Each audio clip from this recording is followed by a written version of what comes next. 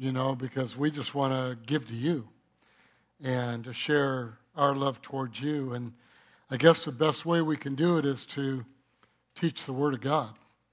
And so please know that we're so thankful for you and our church family.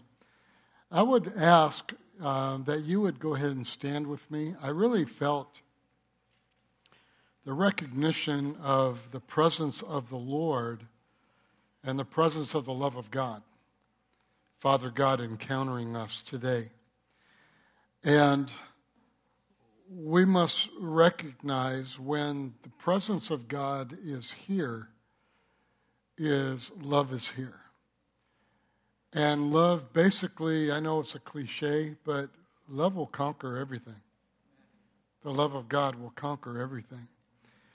And I know that because of the crowd and a lot of people watching online, I want you to understand that God knows the situations you're in. He recognizes that. He knows even before they take place what's going to take place. And God does not bring evil to you, but He is saying to you, encounter me. Allow yourself to sit for a moment. Don't run around, look for the answers. Just sit and encounter God because He's the answer. And there are many tools and helps that you can read and watch and listen to and services and everything.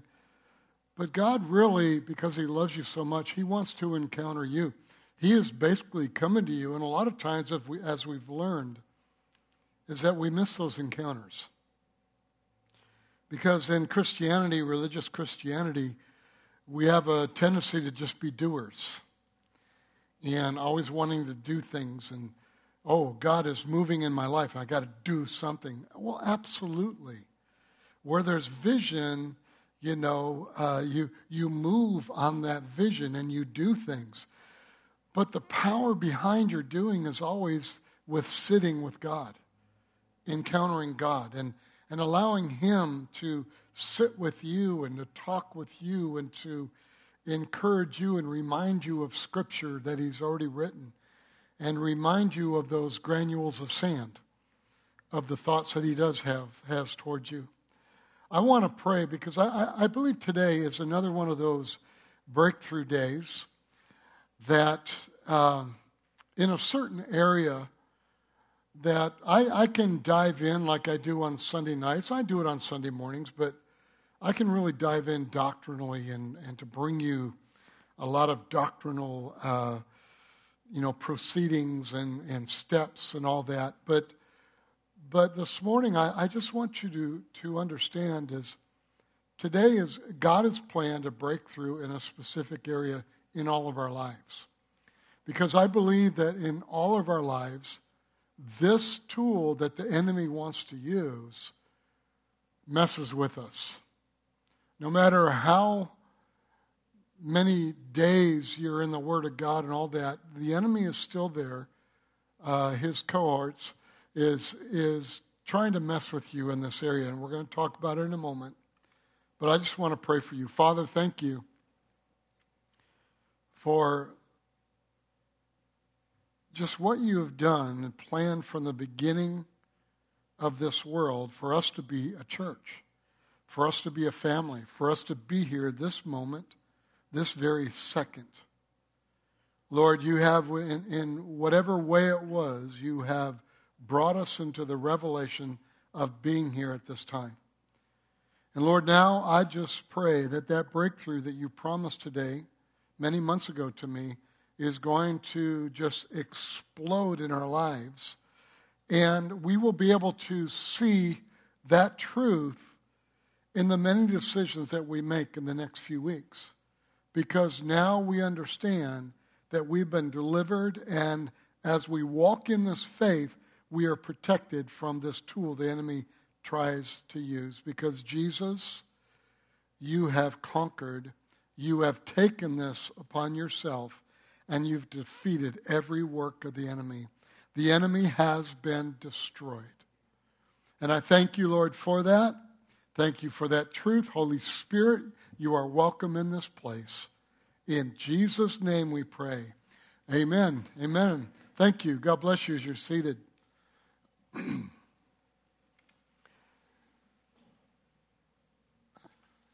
I want to tell you I love my wife. I really do. And tomorrow at 1 o'clock, I was standing right here marrying my wife. I was looking that way. Amen. And this evening we're going to go out to dinner and celebrate because we have a lot going on this week. And tomorrow, the 29th, is our anniversary. So thank you for remembering us during this time. The key to prospering in life is the presence of the Lord. The Holy Spirit is here and is perusing inside and out the reality of who we are and what we've experienced through the years of our life. Nothing is hidden from Him. The key to the presence of the Lord is obedience. The key to obedience is faith. For those that are doing the notes, this is not in your notes that you're looking at.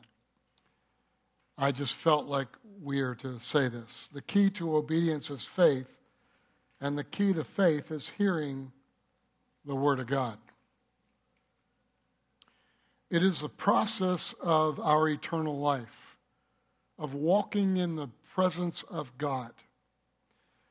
At times in this world, you will fail. There's not one person in this room that can say they did not fail in one way or the other. At times, tribulation will come.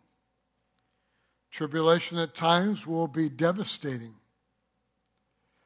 but not a defeating tribulation, because Jesus Christ has overcome the world. Real prosperity, with all that it entails, as Scripture tells us, is God pushing you forward in the midst of life. When you actually come to a place of believing the presence of God and the very reason why Jesus came for our salvation, for our healing, but I believe number one priority so that we can experience and encounter the true love of God, to know the Father, Son, and Holy Spirit. We also know that there is a tool that the enemy uses, and this tool is called shame. And shame is a word that many of us here, you probably understand it because we've taught on it, but many believers do not understand what shame really is. We at times live in shame unknowingly as believers. We make decisions based on shame. And again, as I said, it is a spiritual tool that the enemy uses to steal, kill, and to destroy. But the Bible tells us Jesus took our shame. And if He took our shame, that we should not live in shame. But because of, I'm going to use a term, but because of this term, we live in it. Because of ignorance of this. I didn't say that we aren't smart. You are some of the smartest people that I know. But the reality is because of ignorance on this. And because Jesus has taken our shame, my question in this message today is, why are we still holding on to shame? Why is our life guided by shame when we have been delivered from the power of shame? We're going to continue in the series on divine encounters called When We Encounter God. We don't know her name in the story we're about to talk about, but today we will talk about the adulterous woman or her story.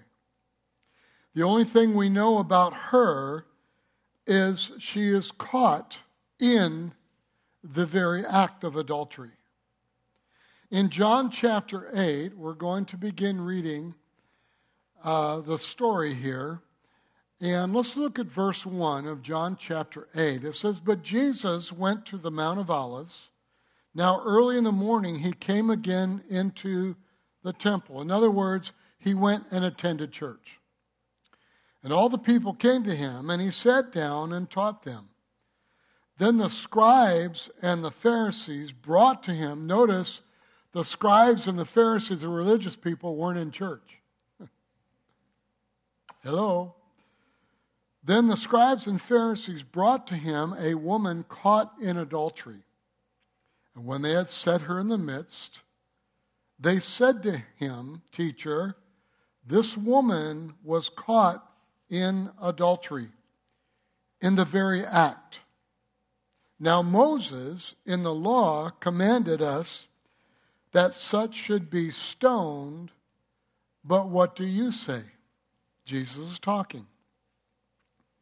And this is our famous scripture that everybody quotes, everybody talks about, but they don't really talk about it in the encounter that this adulterous woman had with God and what it did and what it delivered her from. And that every one of us in encounters have this ability. Verse 6, "This they said, testing him, that they might have something of which to accuse him. But Jesus stooped down and wrote on the ground with his finger, as though he did not hear them. So when they continued asking him, he raised himself up and said to them, 'He who is without sin among you, let him throw a stone at her first.'" Verse 8, "And again he stooped down and wrote on the ground. Then those who heard it, being convicted," notice the word convicted, "by their conscience, went out one by one, beginning with the oldest, even to the last." Interesting, the oldest. "And Jesus was left alone, and the woman standing in the midst.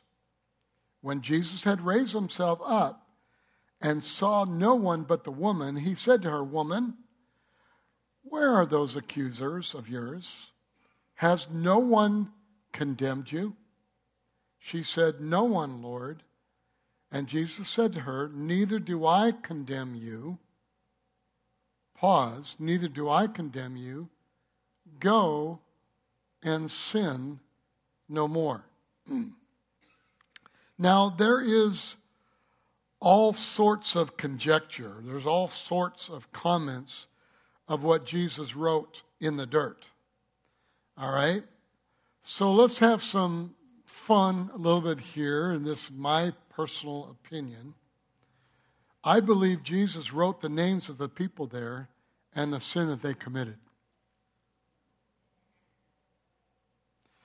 There is a guy standing there with a stone in his hand, and he looks down and he sees his name, and next to his name, he sees "just cheated on his taxes." And they all do the same thing. Then they throw their stone down and cheat on taxes, adultery, lying, stealing, pride, anger, unforgiveness, you name it. They all had something in their life. And I just want to say to you, so do we. Are you with me? So do we. So we're not scribes and Pharisees. And we're not going to stand outside the church trying to figure out how to connive the church. I don't know if Jesus did that. I can't prove it to you. But we will find out when we go to heaven if that's what Jesus did. And he'll probably tell you that Pastor Gary was right. Anyways. Think about the woman. She didn't know that this was a divine encounter, even though it was. Think about many instances in your life when you've been caught, when you're feeling guilty, when you're feeling condemned, when you're feeling these emotions. But God is there. The love of God is there, but you don't even recognize that God is there. You don't recognize the forgiveness. You don't recognize the love of God. You don't recognize this reality that shame is trying to ride all over you and lead you into a dark tunnel in your life to where you never get out of that tunnel. You're never able to see the fullness of these encounters of God and what God has done for you. She is meeting the most famous church leader of the day, greater than Billy Graham. The way she meets him is she gets caught and hauled into church. Jesus is in the temple, church, and being caught in the very act of adultery. The law says she's going to die. Her husband was not there, as it says, that it didn't say, and her husband was there also. Her husband will lose his wife that day because of stoning, and she can't explain it to her husband.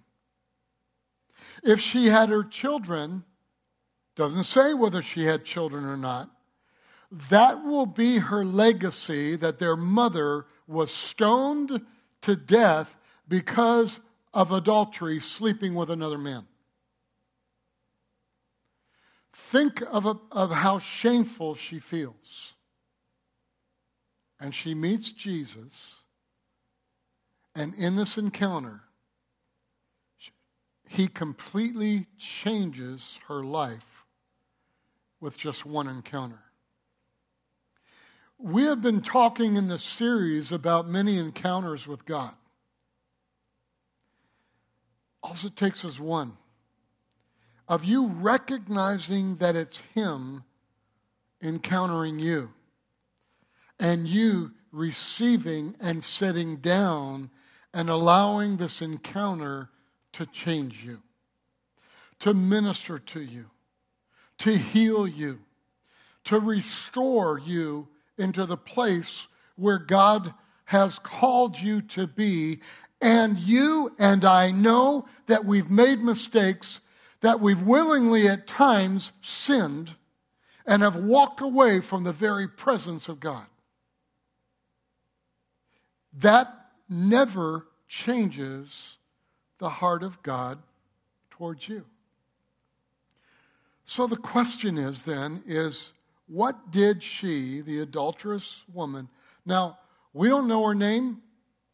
How would you like to have that for eternity, written in the most famous book in the world, the Bible, have you described as the adulterous woman or adulterous man? That's not a good thing. But something happened to her. And even though the Bible describes her as that, she was delivered from the power of the sin that she was doing in her life. So what did she learn about Jesus that day? What did she learn from the encounter? And what did that encounter remove from her? So we're going to give you again 3 things.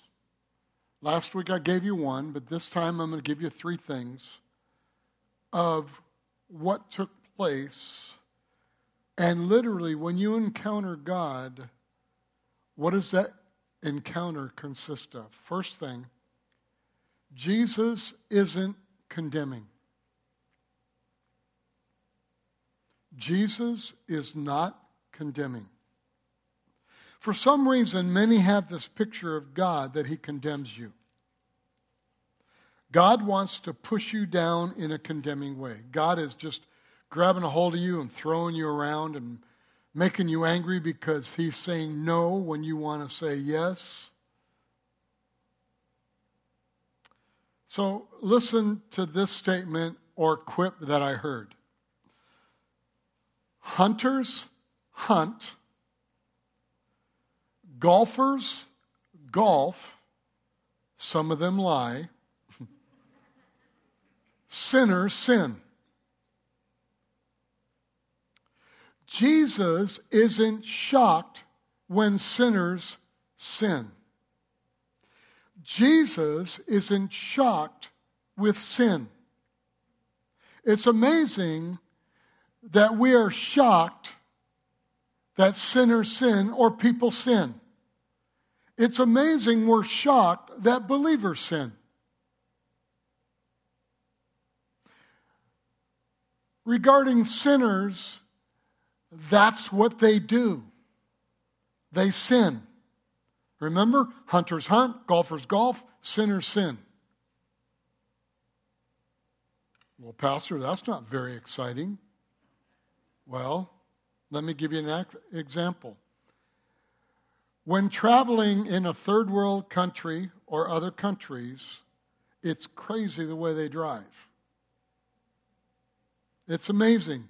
You can have 3 lanes for 3 cars or a car per lane, but in other countries you'll have 5 cars in 3 lanes. And then you'll have 5 mopeds in the midst of those 5 cars. They have very few car wrecks.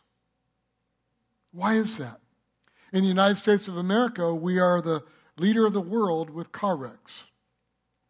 Per average people, drivers, we have the greatest amount of car wrecks. Why is that? See, in other countries, they expect others to get out of the lane. In Honduras, when I used to go to Honduras and we built a prayer chapel in Didasco, it's an orphanage there, you would go in the city and you'd come to an intersection and you'd be going 30, 35 miles an hour, you'd beep your horn, and if you were the first one to beep your horn, you had the right of way. So my question to the driver was, what if you aren't sure? And it sounds like you both beep the horn at the same time. He says, I just go. My prayer life got a lot better after that trip. In America, we expect everyone to stay in their lane. And we're shocked or ticked or mad if they don't. Right? And we don't beep the horn thinking, I'm first. We beep the horn because we want them to look at us so that we can say something to them. Like, God loves you. All right? We in church expect everybody to stay in line. And we're shocked if someone doesn't. This is why Jesus isn't shocked and condemning about sin. He expects sinners to sin and not to stay in their lines. See, when you encounter him, Jesus doesn't have a holier-than-thou attitude. He doesn't have a religious attitude. Now stick with me, because remember I read the scripture and I paused and then I read another part of what he said to her. By the way, Jesus is the only one that lived that holier-than-thou life. He could have had that attitude because he was holier than every thou in the world. But he didn't. Why is that? Because of the truth that we need to break through in today. In John 3:17 it says, "For God did not send his Son into the world to condemn the world, but that the world through him might be saved." The theology of this, God did not send his Son into the world to condemn it. Verse 18 says this also. "He who believes in him is not condemned, but he who does not believe is condemned already, because he has not believed in the name of the only begotten Son of God." They have loosed this tool that the enemy wants to use and used from the very beginning of sin with Adam and Eve. In Romans 8, let's read this, verse 1. "There is therefore now no condemnation to those who are in Christ Jesus, who do not walk according to the flesh, but according to the Spirit. For the law of the Spirit of life in Christ Jesus has made me free from the law of sin and death. For what the law could not do, in that it was weak through the flesh, God did by sending his own Son in the likeness of sinful flesh on account of sin. He condemned sin in the flesh, that the righteous requirement of the law might be fulfilled in us who do not walk according to the flesh, but according to the Spirit." Those who are born again have been delivered from something that we do not truly understand, and because of that, we are still living in this thing that the enemy tries to hold us in. And it creates all kinds of emotional trauma in our life and depression. So how could Jesus say there is no condemnation? Because the answer is that God has declared us, you, not guilty through the blood of Jesus Christ. Jesus Christ paid the penalty for your and my sin, past, present, and future. But as a believer walking in faith, at times when you do sin, and you do, 1 John 1:9 says that he is faithful and just to forgive you of that sin as you confess it to him. Because you're wanting to walk in that covenant relationship with God, having nothing hindering you walking in the power of the Holy Spirit and the authority that he's given you through the blood of Jesus Christ and his resurrection. We must understand the love of the Father. It is a done deal. Condemnation is not yours. Conviction is there, but condemnation is not.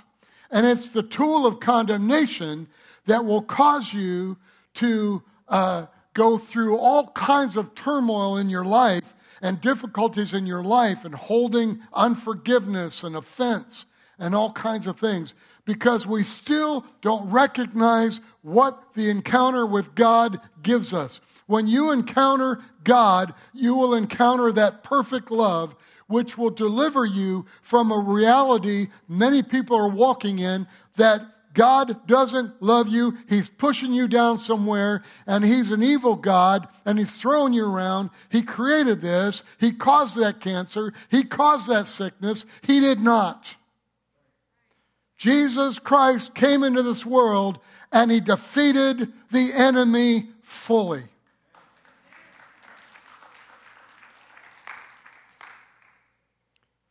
So God declares us not guilty, and we are, let me say it this way. Holy Spirit, just really, because there's someone needs to hear it this way. God declares us not guilty. And I want you to understand, if you are feeling guilty, then you are telling God he's a liar. A little strong. I changed what I was going to say there. When we're living in this, here it is, shame, condemnation, we are declaring to God, you are a liar, and what you had your son do is a strict lie, and I don't believe you, and you're walking away from this true encounter that you can have with God, the love of God. God loves you, and God doesn't lie. So how can God the Father declare us not guilty when we have sinned? Here's your answer. Because the Father declared Jesus, his Son, guilty. He took all our sin and he put it on his Son, and his name is Jesus the Christ.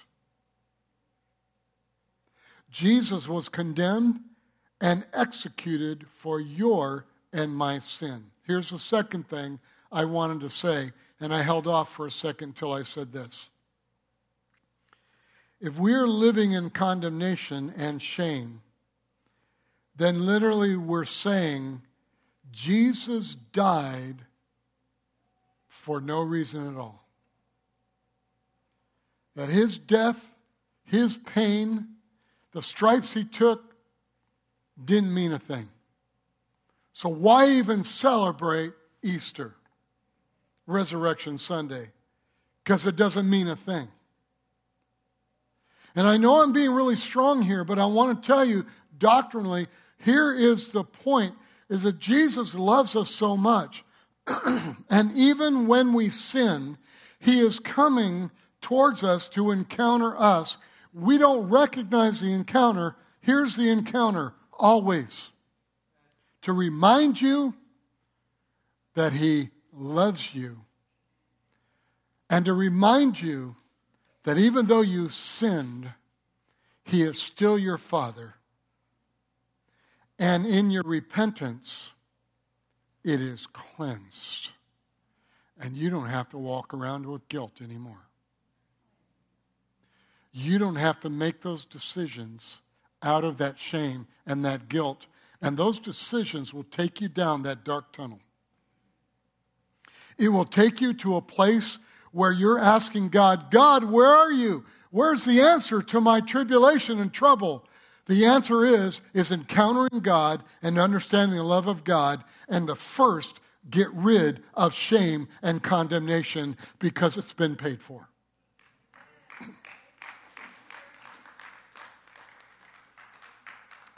I know people that rejoice in condemnation.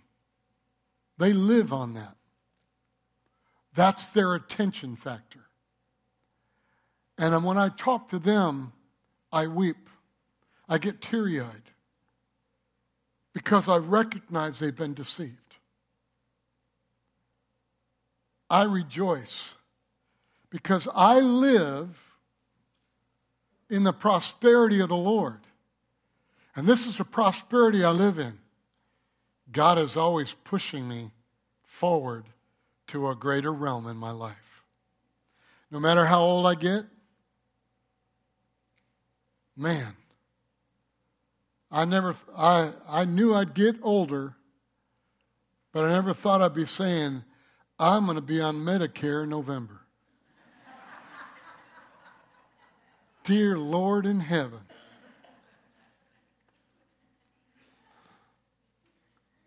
Anyways, it's still bothering me. I don't need Medicare. I'm not that old. Yeah, I am. Psalm 103, verse 12. As far as the east is from the west, so far has he, God, removed our transgressions from us. This is what this woman found out today. Jesus said, is anyone here now condemning you? She said, there is no one here condemning. And Jesus said, neither do I. And when you encounter God, he's going to say, who's here condemning you? You're going to look around. Me. Amen? Because that's the only one. Me. And what you need to say is no one.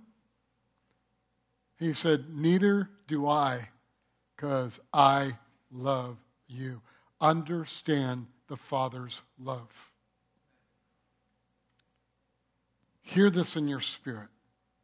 Grab a hold of it and let it break through. Here's the second thing in this story. Jesus isn't compromising either. Jesus isn't compromising. Jesus said, I don't condemn you, but then he says, go and sin no more. He wasn't condemning, but he wasn't compromising. So some of the religious people say, well, Pastor, what you're saying, we just do whatever we want to do in life, and there's whatever, and God just still loves us. Well, yeah, God still loves you. But he says, go and sin no more. Don't compromise your walk with God. That's why 1 John 1:9 says that we must confess our sin when we do. And we must keep that line up in there that we confess our sin. Jesus said again, I don't condemn you, but then he says, go and sin no more.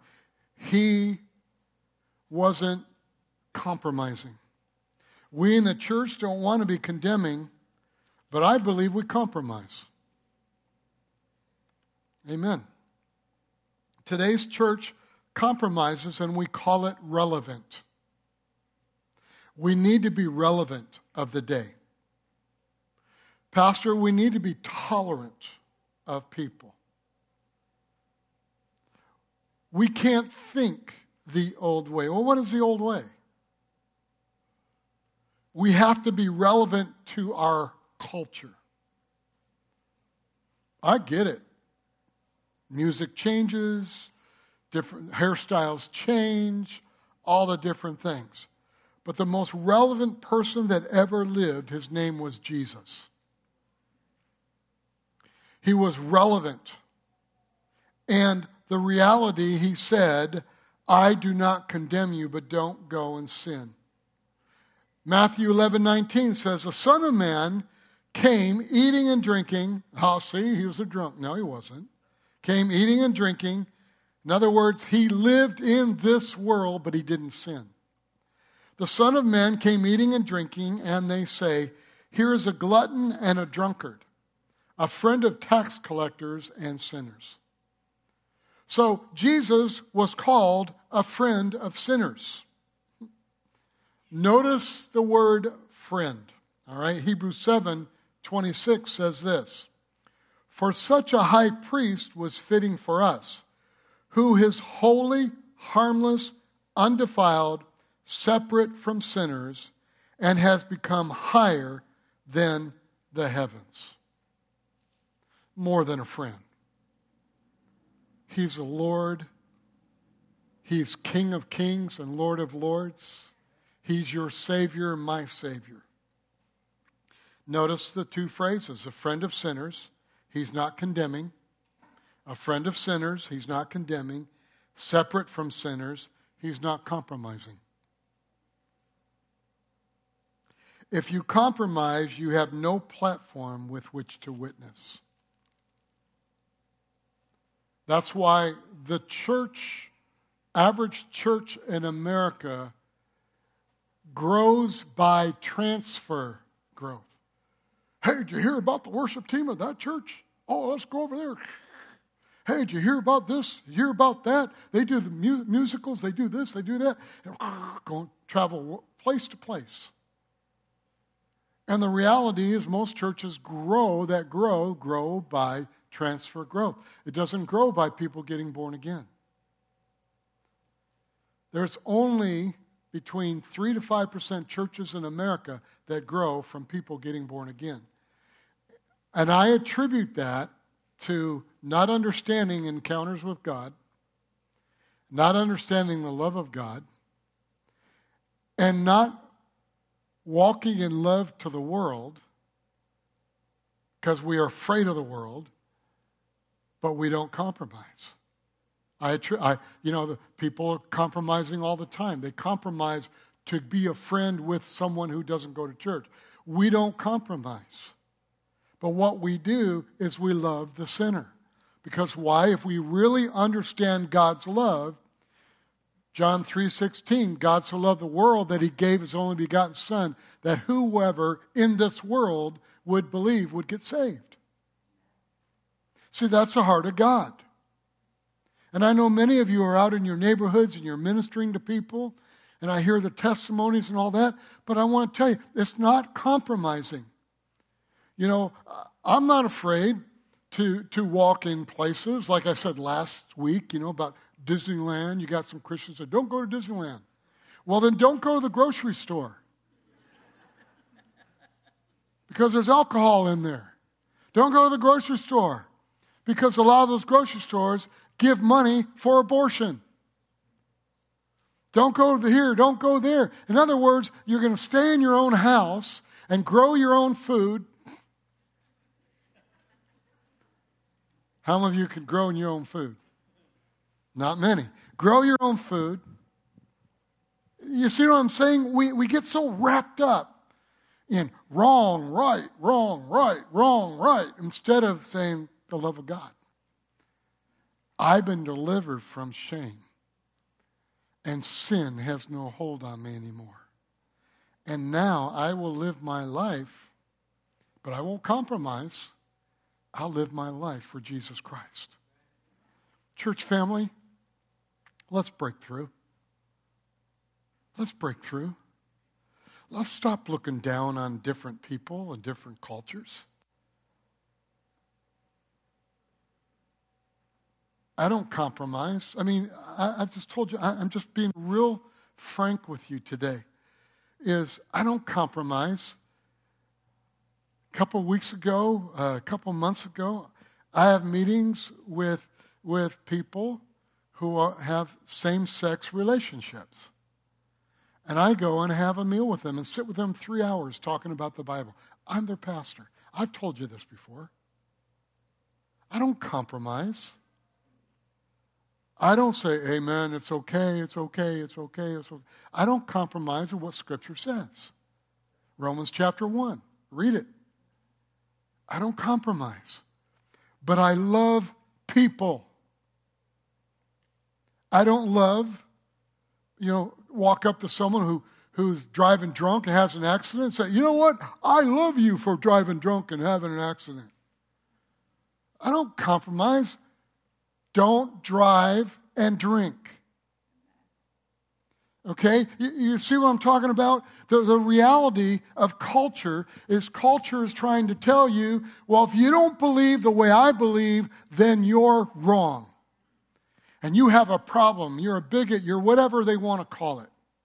And I want to say to you, church family, because you are faithful to God and you encounter God, when you walk in this world, where you go to school, young people, when you go to work, whatever it is in your neighborhood, you don't look down on your neighbor sitting in the front yard with his car parked there and sitting out there with 3 buddies getting drunk. You don't look down on them. You pray for them and you go over, hey guys, how you doing? Amen. You sit with them and you talk with them. And then there are times, I know, when I've done that, there are times I need to get up and leave. Because it's getting to the place where sometimes guys, they get a little tipsy, they talk raunchy. And so I get up and I walk away. Why is that? Because I don't want to hear that. And so let's go back to this woman who the Bible still calls the adulterous woman. She is beginning to understand something.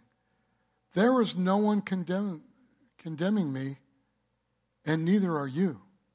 But the Bible says she didn't know who he was.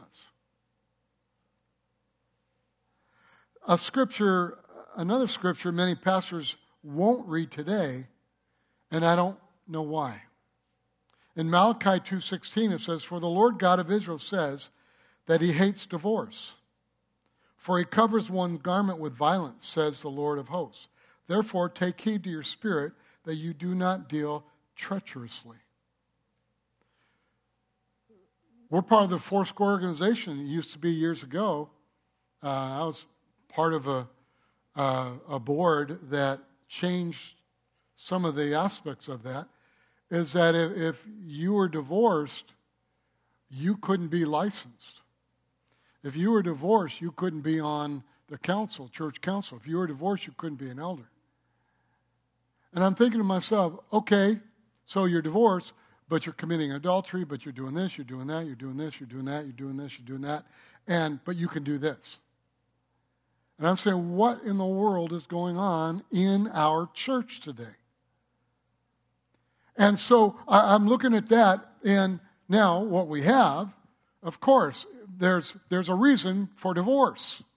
There's a problem there, all right?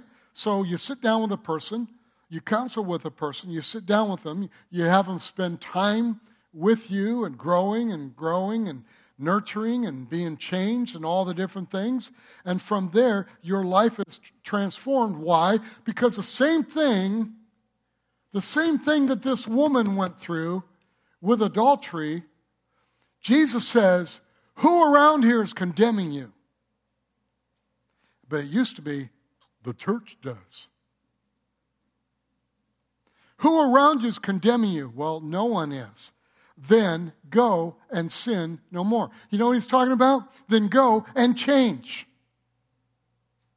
Let the Holy Spirit move in your life to where there's change, but then you come under. You submit under elders and submit under leadership in the church so that you grow. And after a season, because of your life transformation, a breakthrough in your life of situations, you no longer walk in condemnation. You no longer walk in shame. Now you begin walking in the power of the Holy Spirit. Then there's a call and there's a gift in your life, and you can break through and do great things for the kingdom of God in spite of your past. Because God loves you. God loves you. Okay, let's go on. Clock, be still on the wall. We live in a society, half of our society have experienced divorce. Malachi 2:16 says he hates divorce because it hurts you. It says it covers your garment with violence. It is a violent, horrible situation when a family goes through a divorce. It affects you, your friends, your family, your children. So the reason God hates divorce is because he loves people and he doesn't want you hurt. It's the same here in this example. Again, God hates car wrecks. It doesn't say he hates the people who were in a car wreck. The reason why he hates car wrecks is because it hurts people. God is not against you, church. When you make a mistake, when you trip and fall, or you just walk into it willingly, he still loves you, but he won't compromise. I know some of us, maybe listening on the internet, you're getting uncomfortable. Because, that pastor over there at Valley is just saying, do whatever you want to do. I'm not saying that, and Jesus wasn't saying that. God forbid, Paul said that we would just go live whatever type of life we want to live. But we walk in the love of God. As a pastor, here's my passion. My greatest concern is you won't believe me when I tell you sin is horrible. Because we're still walking in shame. And we've compromised with the feeling of shame that we've had. I don't ever want you to be curious about sin either. I want you to believe me living in this life that sin is horrible. Sin is horrible. Here's the third. Jesus is compassionate.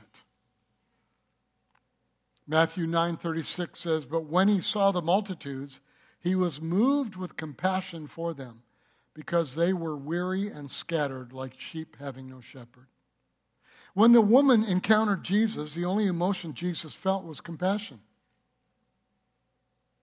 He wasn't angry. He felt love for her. They were trying to trick Jesus so they could crucify him, and he was overwhelmed with compassion for the woman. Because it probably wasn't the first time she did this. She just got caught this time. And the reality is he knew what was going on in her life. She was living with condemnation. She was living in shame. And the church was reminding her she should live in shame and condemnation. Oh, but Pastor, it was in the law. And Jesus says, I'm coming to fulfill that law. And guess what? He did. So not one of you need to walk out of this house today thinking, I can't do this for God because of my past. Break through. Break through. Begin to realize, but let me tell you, let's go back. We talked about prosperity, we talked about obedience, we talked about faith, we talked about the Word of God, but let's go back. When you encounter God, you encounter love. You encounter love. Oh, we believe in all that. That's what we do. OSL, discipleship, classes, Sunday night Bible study, women's, men's, everything that we do. We want you to grow, be discipled and grow.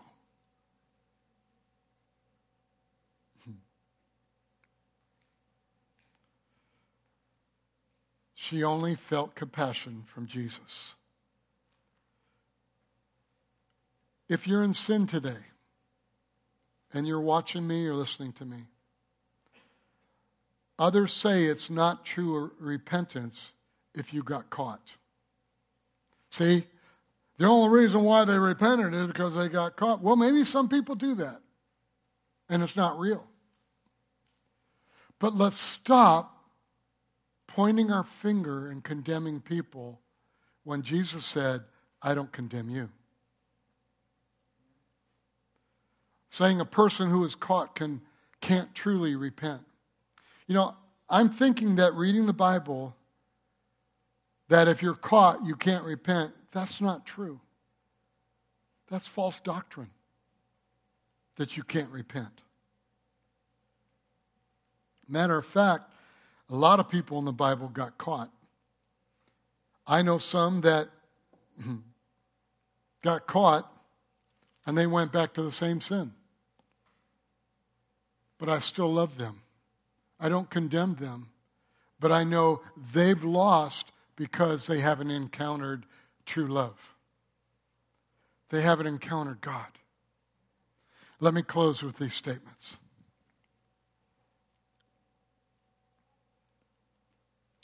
The point is not whether you get caught or not. The point is, will your mind change? This woman was caught, and after being caught, she was never the same because she encountered Jesus. I don't know how people can encounter Jesus and not change. I don't know how we can encounter God and not change. This compassion is what she experienced, and it changed her. Jesus paid for it on the cross. I like befriending sinners because I can help them. I can lead them to the one who can save them. Jesus is not condemning. Jesus is not compromising. And Jesus is compassionate. Shall we stand?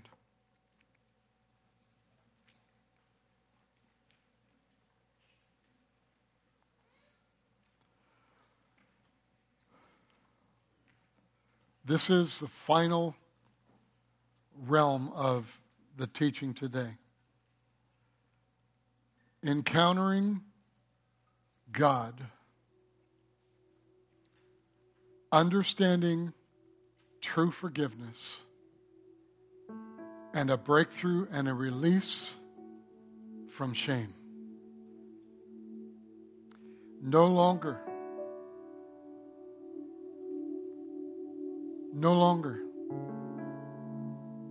that you have to run around trying to prove yourself. Man won't forget. The world won't forget. God does. And it's our job as a church to live out this life of no condemnation and no shame, so that when we encounter God, we see his love perfectly. And when we encounter the sinner or the believer who's living in sin, we don't put condemnation. But because of the strength of our walk and witness, they see in your life no compromising. And they will rise up wanting to be like you. They will rise up wanting to have what you have. See, I have nothing more than what you can have. I'm trying to tell you that. Because of religion, well, it's the guy up there who's preaching the Word of God. He just got this amazing, unique. I've spent a lot of time with God. I love the presence of the Lord. But that doesn't make me any better than you. The only difference may be is I understand the love of God. I don't live with condemnation. I don't live in shame. I don't base my decisions, live in my life making decisions based on condemnation and shame. That's what happened to the adulterous woman. No matter what she did, she cannot change the past, but she can live in the presence of God. And the presence of God is love. I proclaim an amazing blessing over you. I proclaim a blessing that reveals true forgiveness and true breakthrough and deliverance from condemnation and shame. Allowing you to see that 1 John 1:9 is a lifestyle as like reading the Word and walking in faith. Let me remind you what 1 John 1:9 says again, paraphrasing. Confess your sin before the Lord. He is faithful and just to forgive you of that sin, cleanse you from all unrighteousness. That very moment, you know what happens there? There's a reminder of the authority of the blood of Jesus Christ. And it reminds you of the walk that you have. You are a son and daughter of God. And you can live in victory in every situation. Blessings to you. I love you. Thank you for honoring my wife and I today. Have an amazing day. See you next week. Who turns a lion's den into a petting zoo? Who can have church in a fiery furnace? Well, I'll tell you who.